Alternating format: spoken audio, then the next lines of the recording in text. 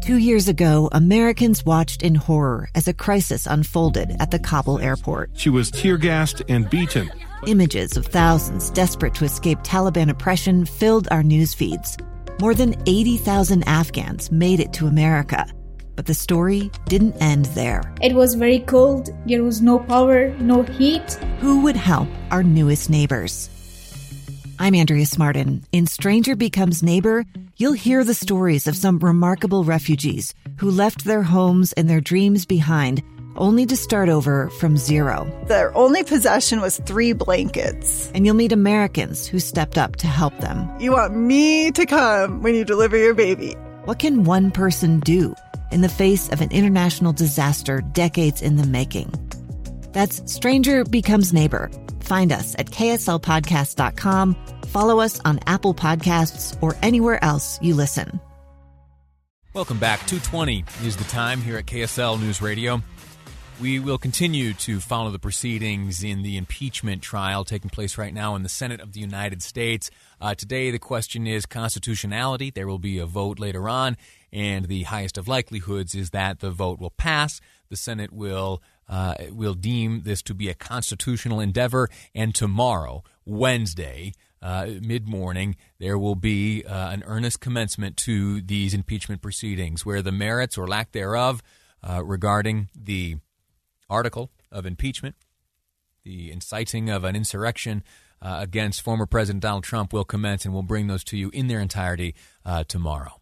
For the time being, though, we're stepping away. We're stepping away to matters that are much more important, if I'm honest. Over the course of the past year or so, we have a number of times turned to Brigham Young University to share the details and findings of some fascinating studies.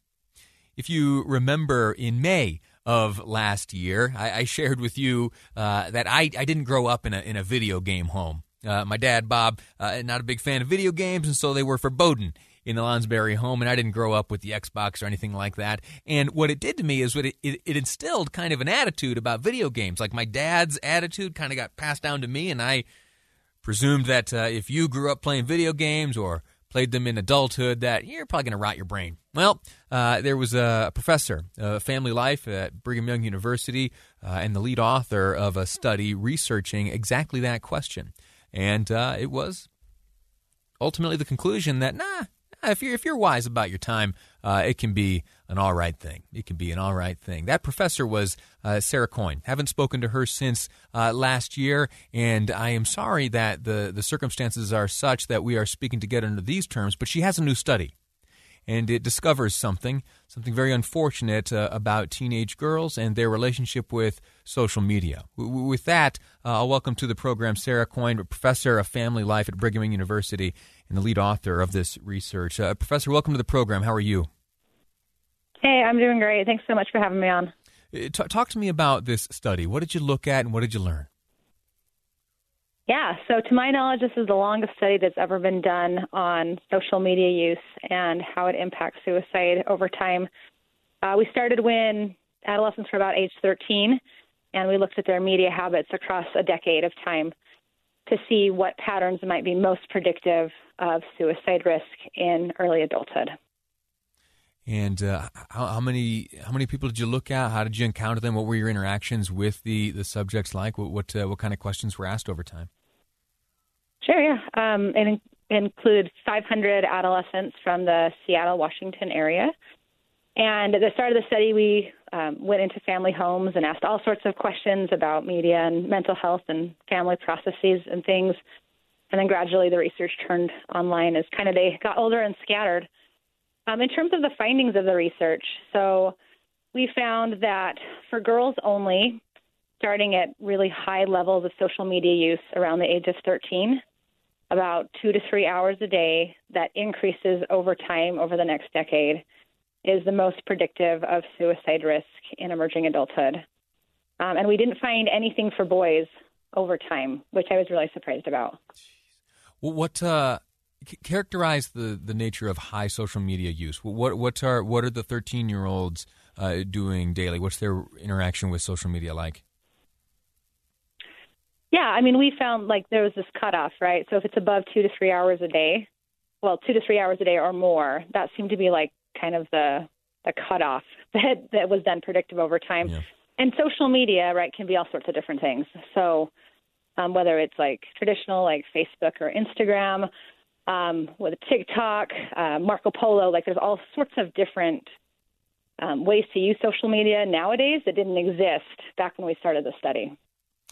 And you didn't see any of the relationship with suicidality with the experience of the young men. Any idea why that's the case? Yeah, that's a great question. So in general, girls are a little bit more finely attuned to relationship issues, and they tend to internalize relationship stress a different way than boys do. Social media can be sometimes, right, kind of a minefield of all sorts of relationship stressors. And so I think girls just kind of feel that a little bit more deeply and a little bit more differently than boys do, which may explain why we're seeing these different effects over time. Girls are also more likely to have social comparisons online, where they're comparing the way they look or their popularity or their intelligence with others. They also feel higher levels of FOMO and also really feel those like social exclusionary behaviors really deeply. None of those three categories kind of rose to the top as the one main culprit, huh? Yeah. Yeah, and we didn't particularly look at those in the current study. We just looked at time overall, but other research shows that those are all kind of risky. Sure. Well, what are the takeaways with this information? What can families do? How can behavior be altered to move away from this unfortunate reality, or at least the findings of this study? Yeah, that's a great question. And I am really of the mindset that media, like I'm more balanced. There's positive uses of media and there's risky uses of media, and like media is not innately bad at all, right? And so something that I learned from this study is that there is a really risky pattern that is easily avoidable, right? So at age 13, kids are just not developmentally ready to be spending 3 or 4 hours on social media a day, right? They're not mature enough to be able to interpret all of the things that they're seeing. So 13, 14 is a good time to start social media, but I would start at really low levels. I think 15, 20 minutes a day is, a nice starting point that you can then gradually increase over time. That type of pattern was not risky for suicide risk in emerging adulthood at all, right? So it's this more kind of moderate view. And that's something that, as parents, you can really talk to your kids about and then have some control over as well, just to help them get in good habits over time.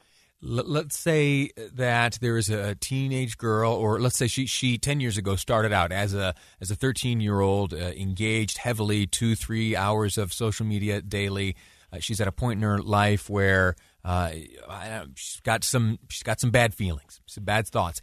Is there a way to, and I don't want to use this word because it's not appropriate, but is there a way to can you deprogram? Can you walk back the impact that social media has had on a decade of life? Yeah, to some degree, right? It's going to take work and effort, but there's some really cool research coming out about being mindful around media use. And mindfulness is kind of a buzzword, but it's really important. And so it's just the ability to be present without judgment, to be thoughtful about what you're seeing on social media and how it's impacting you, to be aware of that, right? And you have to get in kind of a different mindset, but it's something that you can practice and get better at over time. So that's something that research seems to be, really promising in terms of, I guess, deprogramming is the word you used, but just, helping kids feel more healthy on social media. Give me a better word for that. What's a better word for that? That one sounds a little too, I don't know. Protective, yeah. I'd say it's protective, right, for a suicide risk over time. Sure. And let me give you an example, right? So I've got, and sometimes this needs modeling for younger kids. I've got a 13-year-old daughter right now, right? So, and she loves TikTok. Like that's her social media of choice. And so I really try hard to get her to think about how it's impacting the way she feels. So I say, who do you follow, and how does it make you feel good about yourself? Does it make you feel bad about yourself?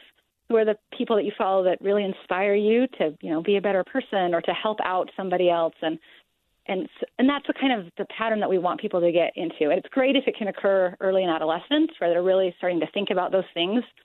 But even if you're in emerging adulthood and you're like, this isn't working for me, well, what is going to work for you? And it might be a different mindset. It might be different patterns, might be different people to follow, but there's absolutely hope.